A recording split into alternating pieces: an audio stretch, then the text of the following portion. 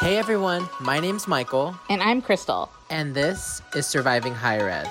We're two former higher ed professionals turned expatriates. Surviving Higher Ed is your go-to podcast to discuss surviving within higher education or learning ways to transition out. We want to create a space for you to feel seen and heard, and maybe even learn a few things along the way. Now, let's dive in. Thank you, Jose, for joining us today. We are super excited to have you here and to share your perspective about working in the field and who you are as a person, essentially. Welcome. Yes. So feel free, Jose, to share as much as you like, just to give the listeners a bit of a snapshot of who you are. Hey, everyone listening. My name's Jose. I've been in higher ed for about 6 years now, working at both public, private institutions across the country, from the East Coast now out west. I'm a cat parent, a plant lover, and a photographer. Love Drag Race and obsessed with spoilers. So definitely talk to me if you want to know more. And a pretty avid video gamer who loves Nintendo. That's really good. Something for everybody there. Yeah, Crystal and I love plants. Are we Team Willow? Team Willow and Nigeria. Okay, perfect. We're in alignment. What's your favorite plant? I think mostly because my grandmother had them always growing up, are like the long, viney pothos plants, because they're so sturdy, they grow everywhere. And we've always just had them. And my first plant was a cutting of hers. So I've got to keep having it. I love it. We love a good pothos. That's beautiful. Crystal and I love plants. So Thank you for sharing. I love that you have a very dynamic life, from cats to Drag Race to plants. You were made for this podcast. You sure were. All right. So we're going to go ahead and get into our first question. And it's, however you want to approach it. Other than what you shared, tell us about yourself and your journey in higher ed and student affairs. So wherever you want to start with that. So I attended a large public institution in the Southeast. I'm the first in my family to attend college, the first in my family to even graduate high school. So college and navigating that process was pretty bizarre, confusing, just question mark. Yeah. And I was really fortunate that I received a full scholarship to attend my undergrad. And I kind of decided to go mostly because of the money. I had a cousin who graduated college, and she shared, like, save your money for undergrad, spend it in grad school or law school in that next chapter. And that kind of stuck with me because I always wanted to go to NYU, mostly because I was just like, I want to live my best Gossip Girl life. But XOXO. I don't XOXO, but I don't have Gossip Girl money. So attended, was part of this program with mentorship, got involved pretty quickly with some various leadership organizations on campus, worked in housing, worked in first year experience. And in my second semester of my first year, I was in my training class to be an RA. And I was like, oh my gosh, this person teaching my class, this is their job. Like, they're a grown up with a job, and I like this and I want to help people. That was after transitioning from, I attended college to wanting to go to law school. And I'm not a very competitive person. Like, if someone just cares more about it, I'm like, you do it. Like, and everyone in my poli-sci pre-law classes, like, woke up at 8 a.m., read the current events. And I was like, I just woke up. Oh, like, no, mama. Yeah. You're doing the most. And so, like, I literally just rolled out of bed. And so I knew I wanted to switch to more of like a social work, nonprofit major. And kind of that's where my journey began in higher ed, was my second semester of college, and said, nice, I want to join this field. And I knew that there weren't necessarily like internships or kind of formalized processes like other industries. And so I used all of my campus involvement to gain experience, which led to me burning out very often and in some pretty intense ways. I held a lot of leadership positions on campus. And towards my junior year is when I kind of saw the ugly side of higher ed, because I got very involved very quickly and got picked to do a lot of things, or poached to do a lot of things, to take on a lot of labor, especially emotional labor, being a token for many experiences. And being denied an experience that I thought I deserved really shifted the perspective, because I was like, this doesn't make sense. Not because I think I'm the bomb.com, which I do, but like, it just like, I was like, I didn't do anything wrong. Like, the feedback you're giving me, like, I can tell you made that up just to justify not picking me. And so I knew that if I decided to go into higher ed, I didn't want to be that kind of practitioner. I wanted to focus on, how do I remove myself? How do I remove my ego? How do I stop being the star student leader who couldn't figure out a life afterwards? And so I wanted to be someone who was going to support students from marginalized backgrounds. I took a gap year because of that mental health concern. And like, it was the first time I really struggled with anxiety and started seeking therapy. And so that gap year was really healing and reprioritized how I looked at grad school. I always compared it as like therapy. Therapy. because undergrad, I like was barely hanging on, like was not doing it. Like I look back at my transcripts and I was like, it was truly just vibes and Starbucks. And this is like Shangela coming back, not like Jujubee coming back. This is like Shangela. Like Shangela's makeup was a little messy. She got her hair did second season, and third time around, like she should have won All Stars that season. If you want to talk about that, we can talk about that later. But you're giving me Shangela vibes. Yes, I got to upgrade into so did the box, like she said in her intro. And so I took it seriously because I realized that I did love learning. I think I spent a lot of my youth thinking I wasn't smart enough because I went to school typically being the only Latinx person in my classes, being told like I'm here to meet a quota, and realizing, no, I do love education and I am good at this. So I took it very seriously going back to grad school. But yeah, so that's kind of been my journey. I've worked in both public and private schools. In 2020, I lost my job, quote unquote, is the reason why, but I'm sure there are other reasons that weren't shared. And it made me really think, do I want to stay in this field? And I looked and applied to jobs both in and out of higher ed, especially that summer. It was really hard to find employment. And so did a lot of great self-reflection, and that's kind of been my journey so far. Love that. I like that you shared that you are the first in your family to go to college. Crystal and has a big first gen background. That was part of what she used to do. Yeah. So that's really cool. And I also resonated with your detail that you mentioned about saving like your money for grad school, because you mentioned you were Latinx and I identify as Latinx too. And I don't know if it's just a Latinx thing, but like that was the same thing I got to, was like, they didn't want me to leave. I tried, and then I did community college, which was fine. And then I did undergrad at my hometown, which was fine. And then I was like, hey, I'm leaving now because I really want to go to San Francisco. So like, that's interesting that you say that, because I had a similar experience where they were like, just wait. So I resonate with you on that. So thanks for sharing that detail. Yeah, I think it's also interesting to kind of relating back to like what you're saying too about having to reframe your identity outside of your achievements and working in higher ed, right? Because like what Michael was saying, like a lot of my experience was working in, like that was the program coordinator with first gen. And it was an interesting component because I had never heard of that, right? Until like, later, I'm like, oh, wait, that's a thing.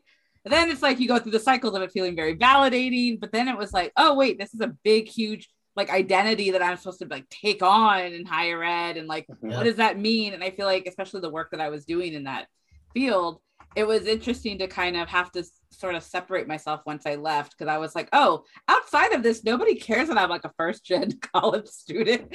Like it doesn't like, it's not as relevant outside.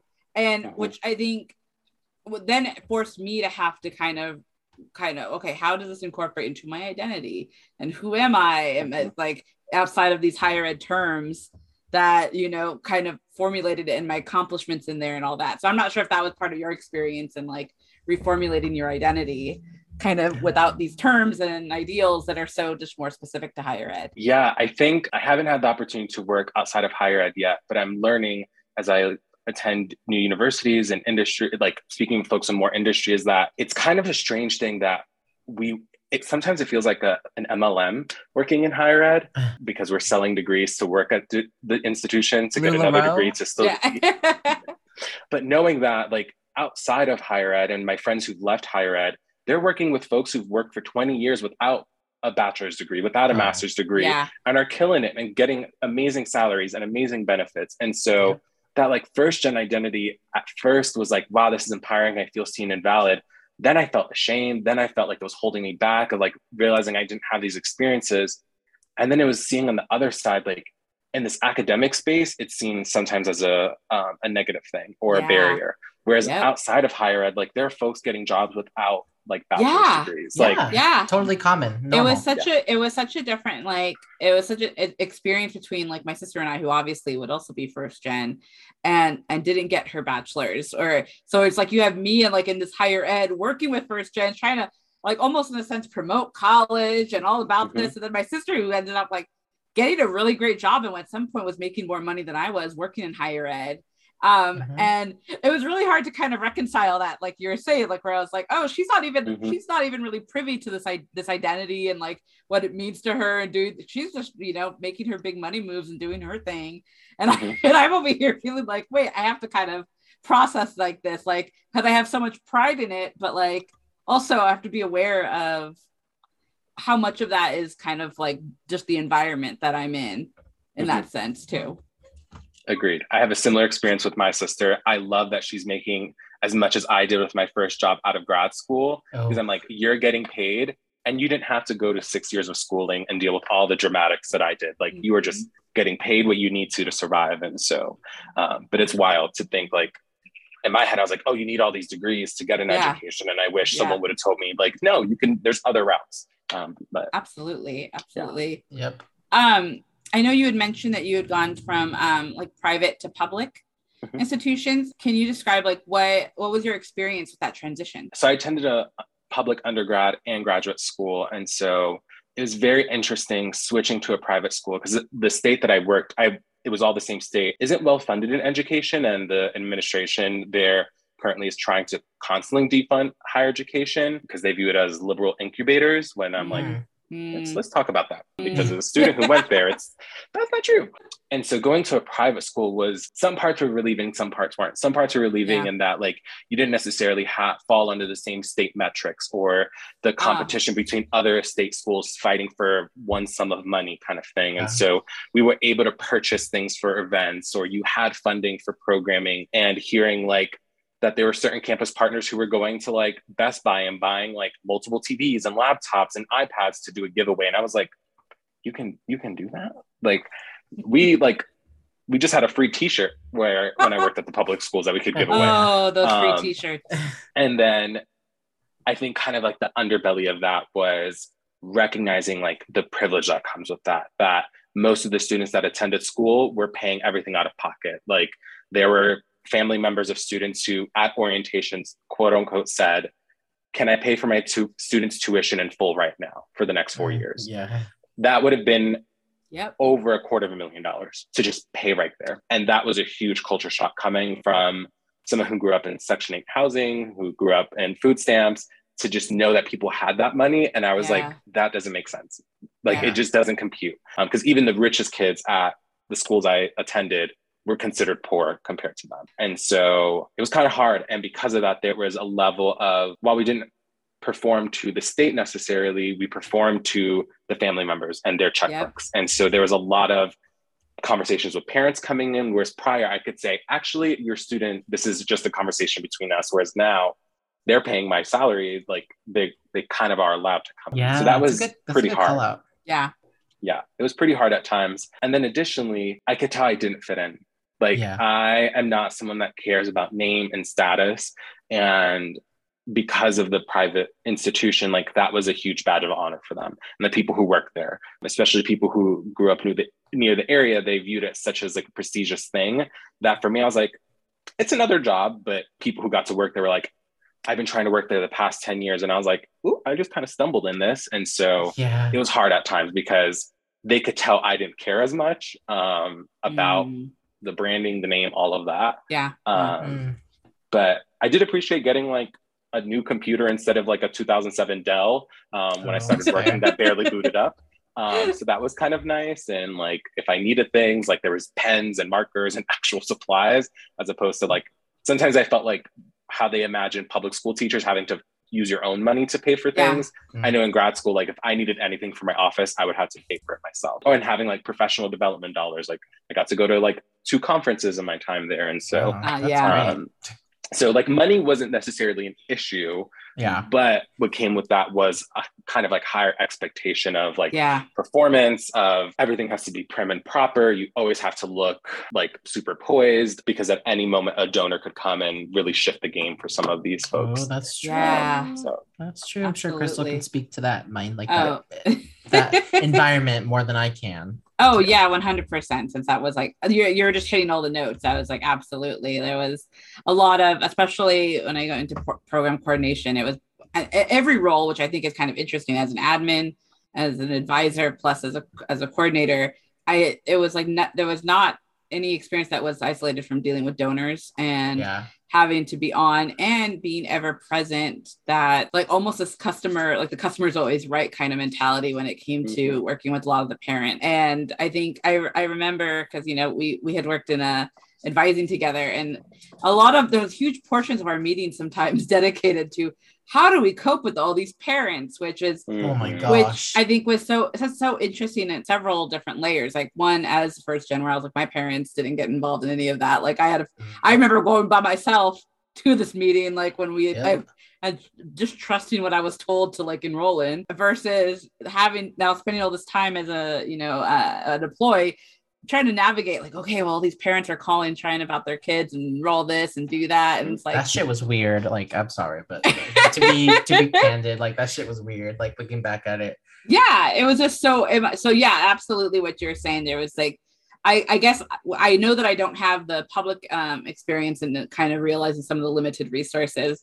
But like I definitely saw like, yeah, in private, like we had it, but it also depended on like there was also like this kind of hierarchy of like, well, who's bringing in the most money and has the most donors and they get the most money. So it's like aspects of that where, it was like, okay, like the business school obviously is going to be thriving because that's super connected to donors. But like the idea of like, oh, like maybe like the College of Ed or maybe like another school that's not necessarily rooted in money is not going to have as much resources as their counterpart, and like how that works and salaries and all these different things. So I definitely relate what you're saying. I was just like, oh yeah, checkbox. Good to know that that's like consistent across a lot of private schools. I love that. Yeah, that's definitely a good detail for people who are not familiar with the different systems to like reflect on, and also like if they're looking to make that move, like while those things aren't like a big indicator of if you're going to be successful in your job, sometimes those perks make it nice to I'll say like persist or stay there, knowing that you have access to certain resources compared to other schools. So this is a good segue into our next question, because you are a current professional and you are in an environment where people are leaving, finding better jobs, or they're getting let go because of lack of funding, quote unquote, like you mentioned. And we have people who are on the fence and people who want to enter the field, but they're also seeing all this because, they're not in it like I was and Crystal was and like you are now. So how do you manage and maintain like that confidence and just like that willingness to continue doing the work when all of this is happening around you? Especially too, like also considering the perspective of a survivor that's persisting there. Because I think that's also another thing. Like we've had it, like I know that was part of my role too. There was like as the retention rate was low, and kind of having to stay there during that time too, like offers its own kind of, experience. Yeah, my first experience with kind of this transitional conversation was in grad school. This summer I was coming back from my first year after my internship. My supervisor left for a new opportunity, and I love that for her. She's still one of my mentors. I love that she left, and she helped me see that I can choose myself. She was the first person to show me that. Yeah. Following those next couple months in my second year of grad school, 22 people in the division left, in all various levels, from directors, associate directors, down to coordinators. And almost all of them cited the environment. And this is while you were in grad school? Yep. This is while I was in grad school. Oh, so this is before Miss Rona. This is before Miss Rona. So this is me trying to enter this field that I said I wanted to, and then just seeing people leave and thinking like, did I make a mistake doing this? And I think it was, and I tried to prepare myself. I remember when my boss was leaving, I was like telling my new boss, my interim boss, like, what can I do to like take things on? Do I need to work 25 hours, 30 hours a week? I want to make sure I'm compensated. Like, and they're like, your job won't change. LOL, just kidding. My job changed, and I was doing more work, not being compensated, because we also lost student staff as well because they cut budgets. So I went from a team of 10 to 4 people. Me being interim fake coordinator, because they wouldn't let me be the interim coordinator. And so I had to, that was probably the moment where I had to trust myself the most. I know in higher ed, we love a good strengths quest. And so one of my strengths is self-assurance and command. And so like, I'm pretty hard to like shake. Like I know what I'm good at. I know how to speak up. Yeah. But even in that moment, it really rocked me. I was like, what is going on? And I was like, I'm not going to quit. Like I'm halfway there. Like I already took out the loans. I need to like get this degree. Yeah. I wish I would have questioned it more, because realizing you're a tree, you're not a tree. You can leave at any time. You don't have your roots deep down. But I think I had to realize like, I'm doing this for me. And when it's my turn to leave, like you can't stay. You can't like have this, like, it's going to be me who fixes this. As I remember students saying like, Jose, why are you leaving? Why can't you apply for jobs here? And when I was graduating, why can't you apply for jobs here and help fix and make a change? And I remember telling them, I was like, one, I hope me leaving shows you have to choose yourself no matter what. And two, you don't need me to fix this. I am one person. I can't fix this. What we need is anti-racism. What we need is anti-capitalism. What we need is for like heterosexism to disappear, because those are the issues at hand. And I can't fix those. And the people in charge, like, there's only so much fighting I could do, because at one office, they had 100% staff turnover almost 3 years in a row. And the reason it wasn't 100% because there was one common denominator, and it was the director. And I was like, I can't fight that person. It's always like, the director. I'm like triggered right now. I can't fight 20 years of history. Like, Absolutely. Like, but I think higher ed, something I think often about is how we poach folks from historically marginalized backgrounds. And almost consistently, when I talk to colleagues and friends in this field, they always were told, people need you. Students need someone like you in this to help fix this. And you start taking that on, you internalize it. You're like, people need me. I can fix it. If it wasn't fixed already, it's not going to be fixed with you. And that's a very harsh reality. That's why people get doctorates. That's why they get doctorates, because most of them, at least, that's why. And I was that same person that said the same thing. Like, oh yeah, I need to get a doctorate because there's not a lot of people that look like me. But then I'm like, but that's not my monkey's not my mess. No, not my monkey's not my mess. Like, it is not. But it's a really good guilt tactic to keep people. It's a really great way to keep people impoverished. And I think about all the time, like, how we recruit folks and tell people, like, people from historically marginalized backgrounds, especially low-income folks, people of color, deserve higher paying jobs, but then they recruit us for jobs paying $30,000. And I'm like, this doesn't compute. But I know that's a sidetrack. I know when in 2020, I lost my job and I was one of like only 2 in my office who were removed. I think I kind of felt a sense of relief. I was lucky that financially I was living with my partner. Like, I could afford like to make by and got unemployment and stuff.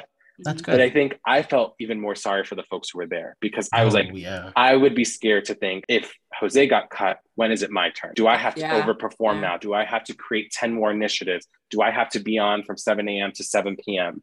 And I remember speaking to some of my former colleagues, and they said that's exactly what it was. It felt like anybody was at the chopping block, and they held that over them of, we have to perform. We have to like prove your worth. And it's like, I'm already worthy to not be unemployed. Like, why is my worthiness contingent of me creating 10 more initiatives? And so it honestly gave me a sense of relief, and like, it really solidified for me, like, it truly launched me into like my villain origin story. I was like, they quickly removed me, and I know I'm nothing to these companies, and now these companies I'm nothing to them, like, and vice versa.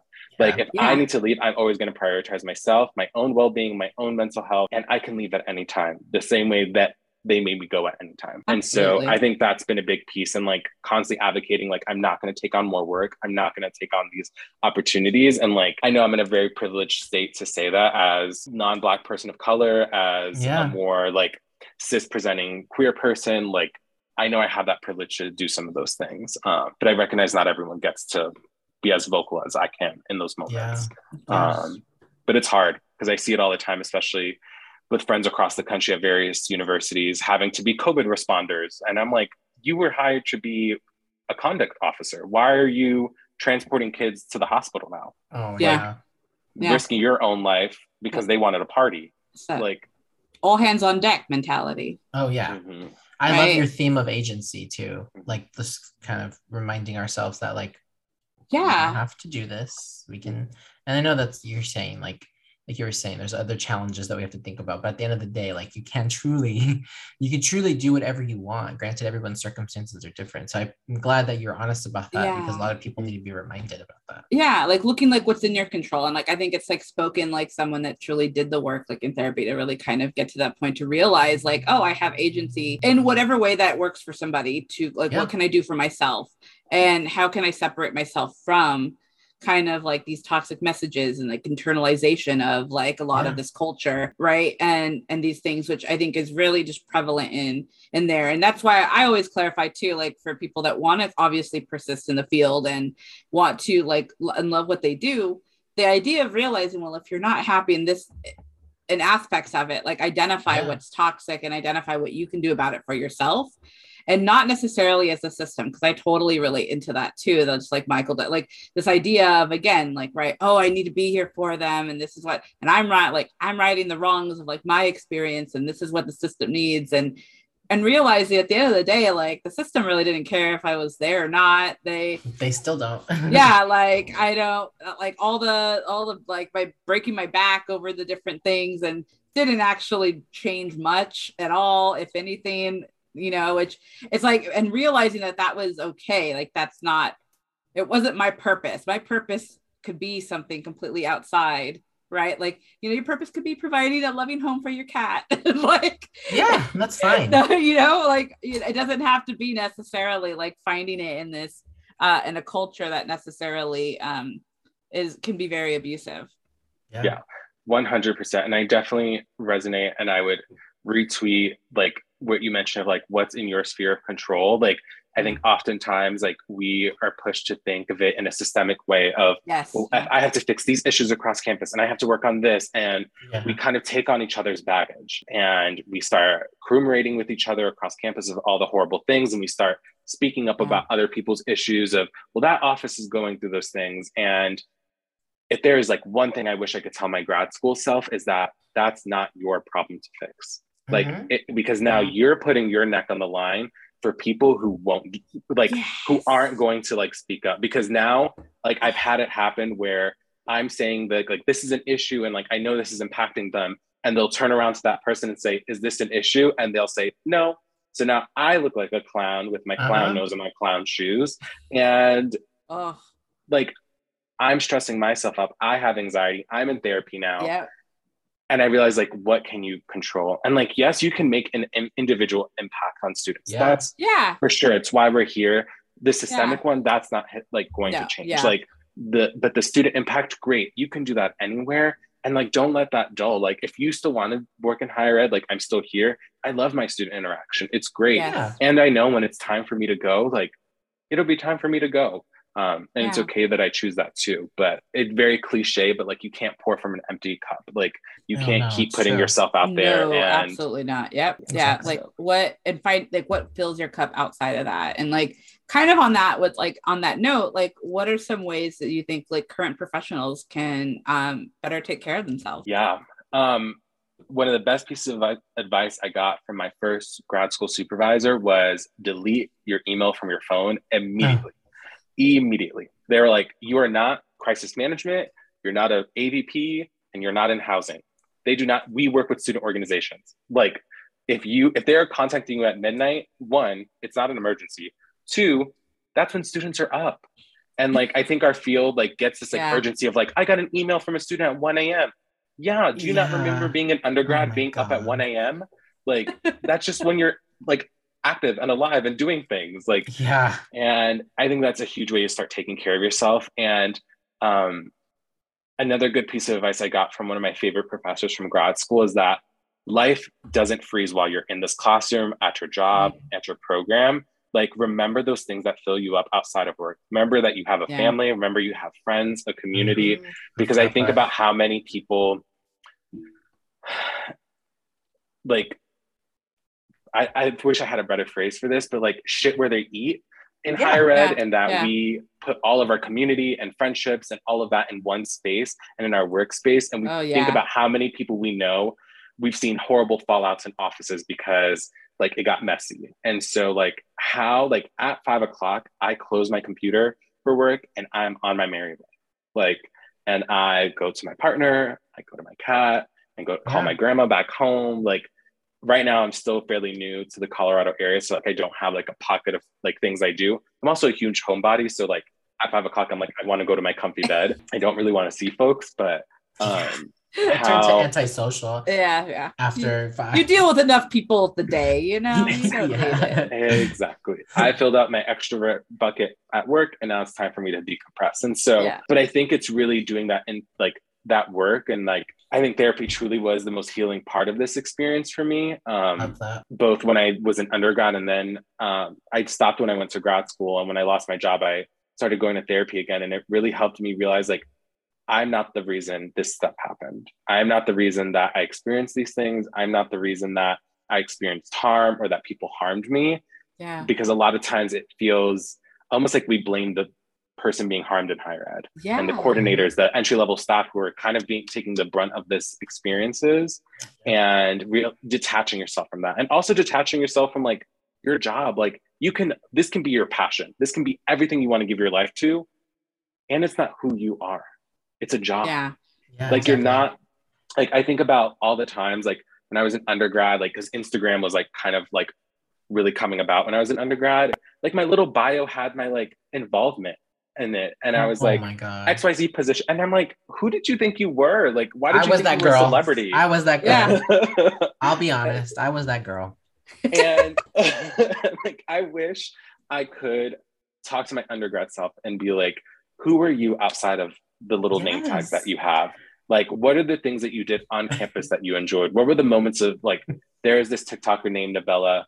She was a YouTuber before. And she talks about like pockets of peace. Like, what were those things that you'll hold on to from college or just your job or outside of life? And I think like I've learned to prioritize myself, especially because I've had a lot of health conditions stem from the harm I experienced in higher ed. In grad school, I lost 2 teeth because of the stress I was under and grinding my teeth. I went to the emergency room because I thought I was having a heart attack. Oh my God. I'm so sorry.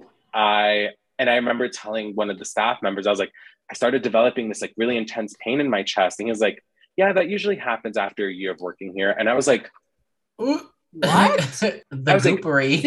Let's just normalize like this toxic culture. Let's just normalize like these issues that it's impacting others with. Like, not at all.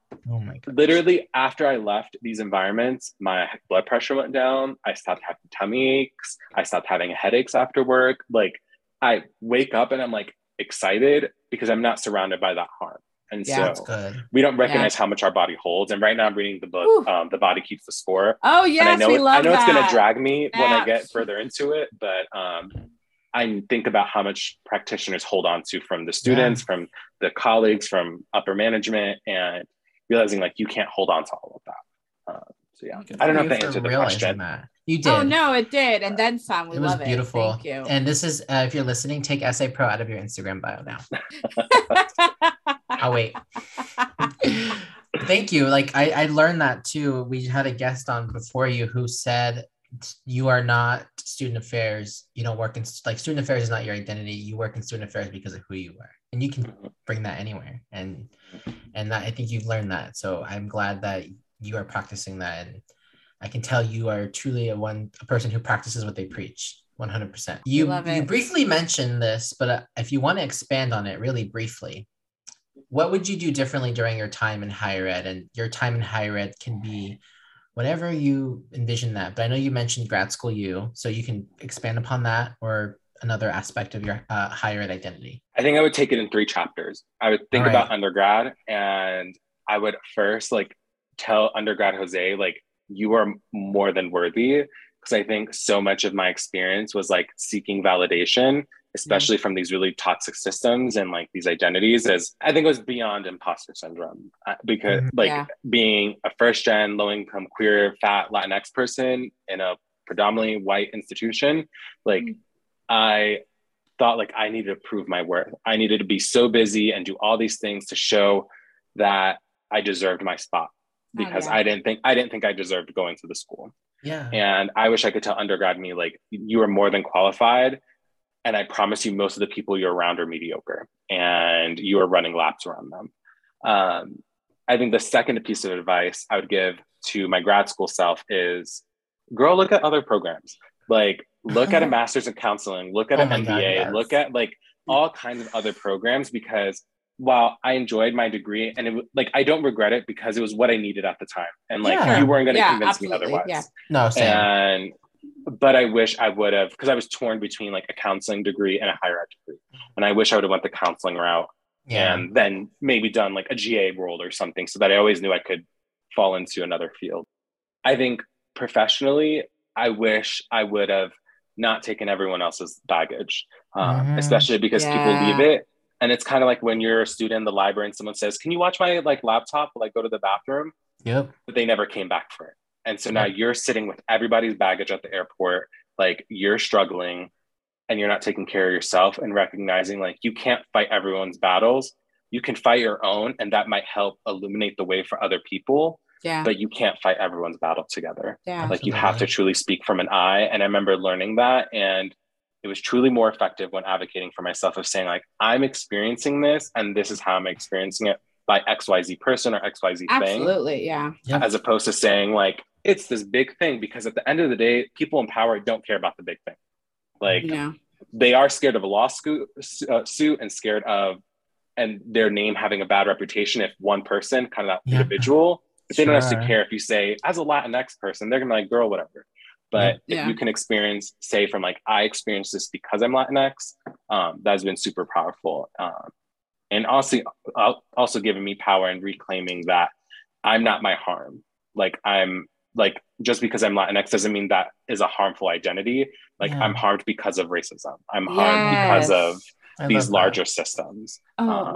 Absolutely. I feel like, I'm so glad you said a lot of those things, because I feel like not to get too therapeutic in the sense, it's just my nature in the sense, but I think it's important what you're saying from beginning to end, that a lot of the times, especially with like these marginalized populations, that they tend to seek out to really be of service for these students and change the quote unquote system.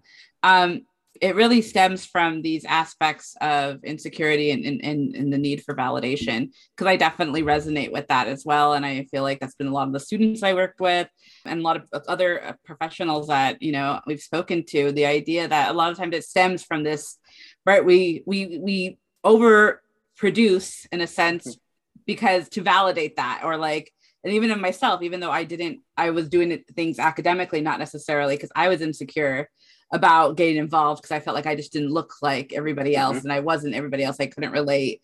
And obviously we had the similar path, but it was all same rooted in those issues. And then I love how when you bring it back, I think it's important to point these out too, because sometimes these emotional wounds that we have and that we carry and not realize that they're there are what then kind of manifest themselves in these other areas. So like the idea of when we take on other people's baggage, right, what we're really doing is we're just minimizing our own needs. And we're essentially saying that other people's issues and baggage have more priority and more weight than our own.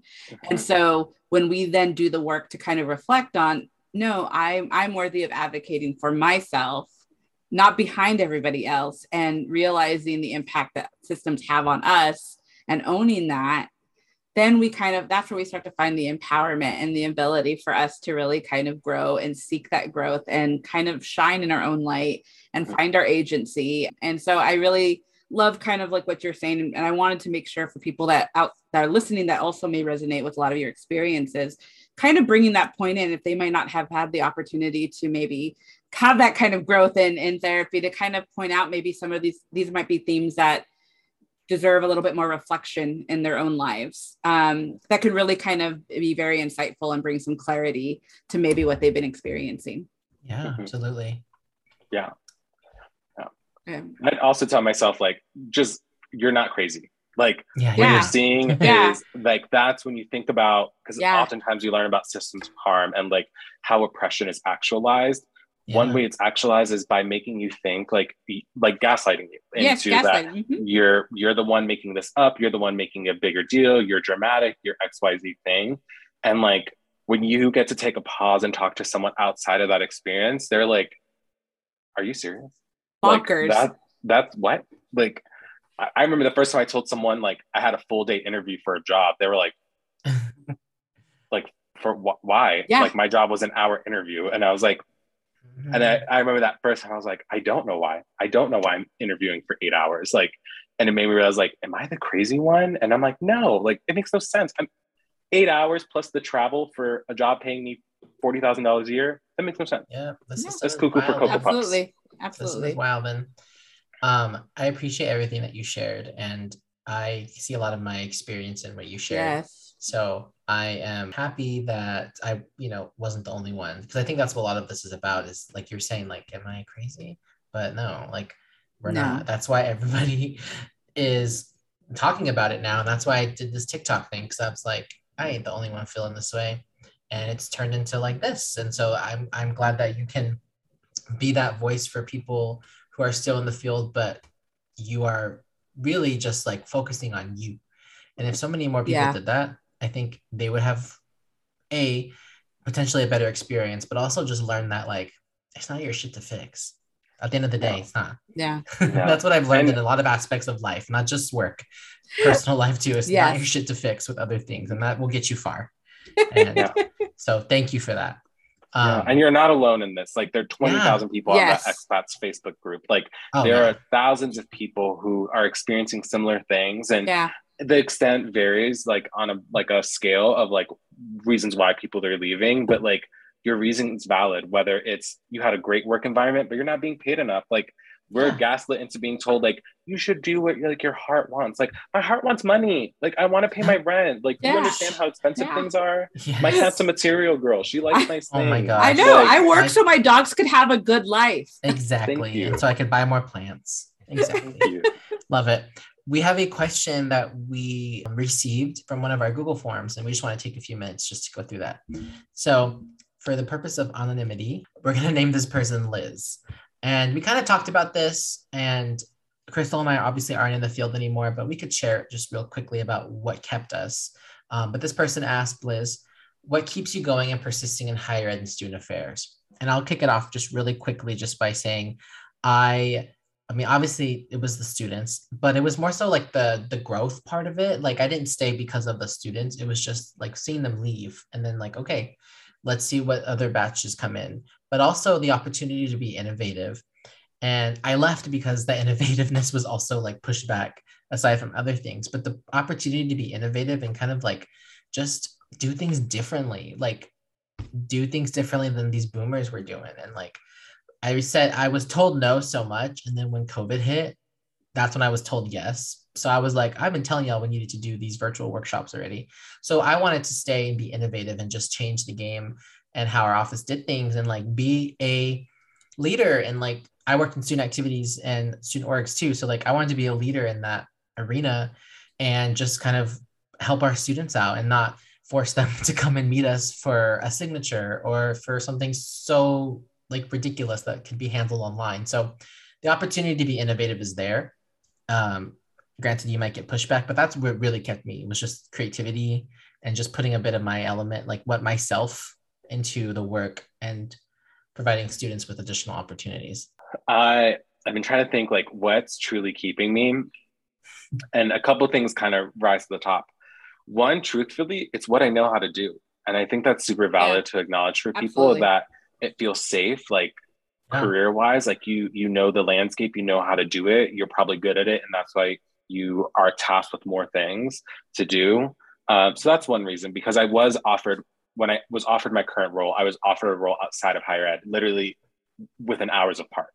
Wow. And I have never received more than one job offer. So I was like, what is going on? And I had a couple of decisions to make in that. And I realized after I was unemployed for 8 months. And so I knew I wanted to do something. I didn't want to jump out just yet. I wanted to do something I knew how to do. I can kind of heal my wounds, focus on my mental health, do something that was going to be okay. But I was really selective in the place I worked and made sure that I kind of surveyed the environment and knew that it could be temporary because we know things can shift at any time. So that was kind of the main reason. Was it was comfortable, it was safe, I knew what to do. Another area that I like is like, I'm a pretty big nerd. I love researching things. My number one strength is context. I love looking at the past. And I get to do that in my work. I get to do that in higher ed. I get to do that being in a college setting. And so, whereas I know sometimes in other industries, it's all about forward thinking in the future, which is not somewhere thinking about the future makes me anxious, but looking at the past gives me clarity.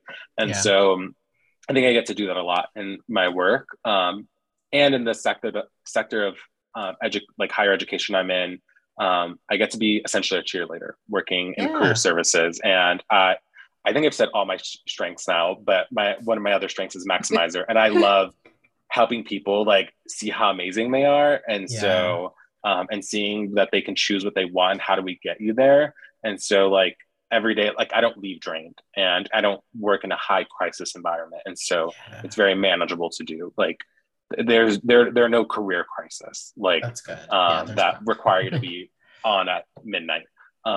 because I was an RA for 3 years, and like that Oh, yeah. quickly got boring very quickly. Yep. Waking up at 3 a.m. And so, yeah, I would say that's what keeps me going. And, but I think I would challenge people to move beyond the students of keeping you there, of like, because there will always be students somewhere. There will always be people that you can help. Like, you have to choose yourself, because at the end of the day, the goal of you working there is to get those students out.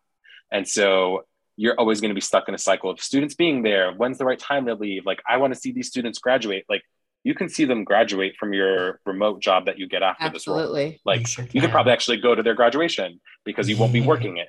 You can cheer them on from the audience. And so I would say that's what keeps me. And I try to keep them to more self reasons as opposed to like external, like, I'm staying for this person or this thing.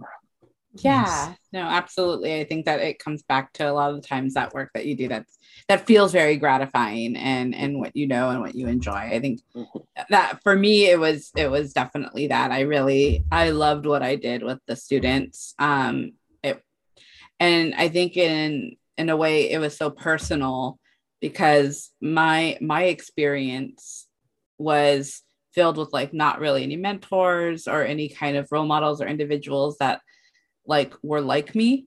And I think for me, it was such an honor to be able to kind of really represent that for a lot of these students and really support them and get to know them.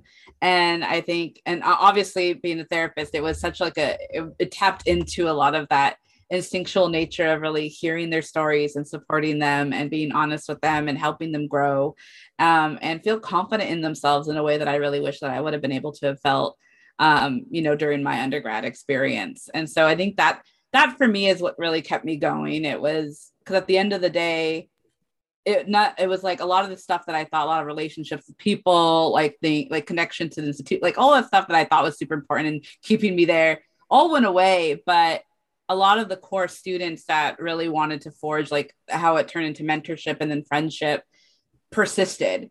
And I think for me, that was really kind of what made my time so like it made me stay there as long as I did throughout a lot of the bullshit. Yeah. And so and so it's a pro and a con. And I think eventually I had to realize it was not a purpose, kind of what we just talked about, and realized it was more of like, okay, it was an opportunity that I was doing and now I could still do this for them, not part of the system. And they reached out, students have reached out for assistance and questions. And I was still offered to support them in the way that I did when I was there, just not being subjected to a lot of the nonsense that I was before. So, yeah. Retweet to all of that. If there's one thing I could add to like the persistence piece was getting a piece of advice from a mentor. And he says it a lot better, but essentially none of this is yours. Like, you don't own these programs. It's not your institution. And we often own that as ours. Like, my staff, my students, my office. Ooh, you don't own any of this. This is not yours. And like Michael said earlier, not your monkeys, not your circus. Like, so the problems and issues there are not your burden to carry. And once you start kind of detaching yourself from those things, when things go awry, when people start arguing about the names of a program, you kind of just sit there and say, whatever you want, you feel more passionate about it. Let's go with your idea. Like, I'm just here to support. And it's going to persist when you're gone. It's still going to be there. Yeah, exactly. So once they're going to put an ass in that chair, no matter what. And so it will move on without you. And it's not always yours. Like, that mindset, I still do an amazing job in my work, but I don't take everything so personally. And like, when people like say like, oh, that program wasn't successful. Cool. It just wasn't successful. It wasn't my program. It was a program we put on. Like, it's not hitting at my core. It's not hitting my identity, me as a human, me as my worth. Because I know that's how I felt when I first entered this field was only 30 students attended. Like, I'm a horrible practitioner. I'm horrible at my job. I have no skills. And it's like 30 students just attended. Like, that's the fact. We don't have to qualify it with any of the other nonsense that people are feeding into. Absolutely. Like, it's just a fact. Yeah. And we should not be like persisting that kind of thought process either. So like, not just internally, like with ourselves, But like, I know, like I was part of conversations where people are actively judging other people for like, oh, they only had 30 people come. And right. And like, and I want to point that out because I think that's also important to kind of realize how we all contribute to this culture in ways, right, that we're not always privy to, and to really challenge some of these things like, oh shit, that actually is not, because it isn't their program and that isn't directly them. Like, it's just a program that how can we collectively now come up with ideas to make it more successful? It's just forward? A fucking pizza party. Like, and it's like, it's a very individualistic and capitalistic view of it. Of like, I think about how many times I've seen folks do one-off programs. It's successful, and now it has to be an annual program. Oh my God. And I'm like, it could have just stayed there and been done. Like, and just been successful. And if we truly needed it, if students rallied behind it and said, we need this, great. But why are we like, and then you're upset that it doesn't happen again. The moon was just aligned. The stars were aligned to make it happen that one time. It's okay. Tea. Yeah. That's tea. It's okay. And it's truly helped with like how I view burnout, because I'm not constantly thinking, how do I do more? How do I make things better? Like, how do I put so much of myself into this work as this was my job. This was my task. I did it. Now it's time to do the other tasks, because we know we have 20 more to do, and I'm going to do those. And that's okay that I move on, instead of harping on 20 feedback sessions and emails from everybody across campus of like their opinions, because everyone has an opinion. And if they feel so motivated, they can do it for me. And if they're not going to, then delete. Like, Next. Thank you so much, Jose. We really appreciate your perspective and sharing your time with us. We learned a lot from you, and I hope that our current professionals can really connect with what you shared. Yes, thank you so much. And thank you, everyone, for listening. Don't forget to subscribe and to share with your friends. And stay connected with us on Instagram by following @SurvivingHigherEd. Bye. Bye.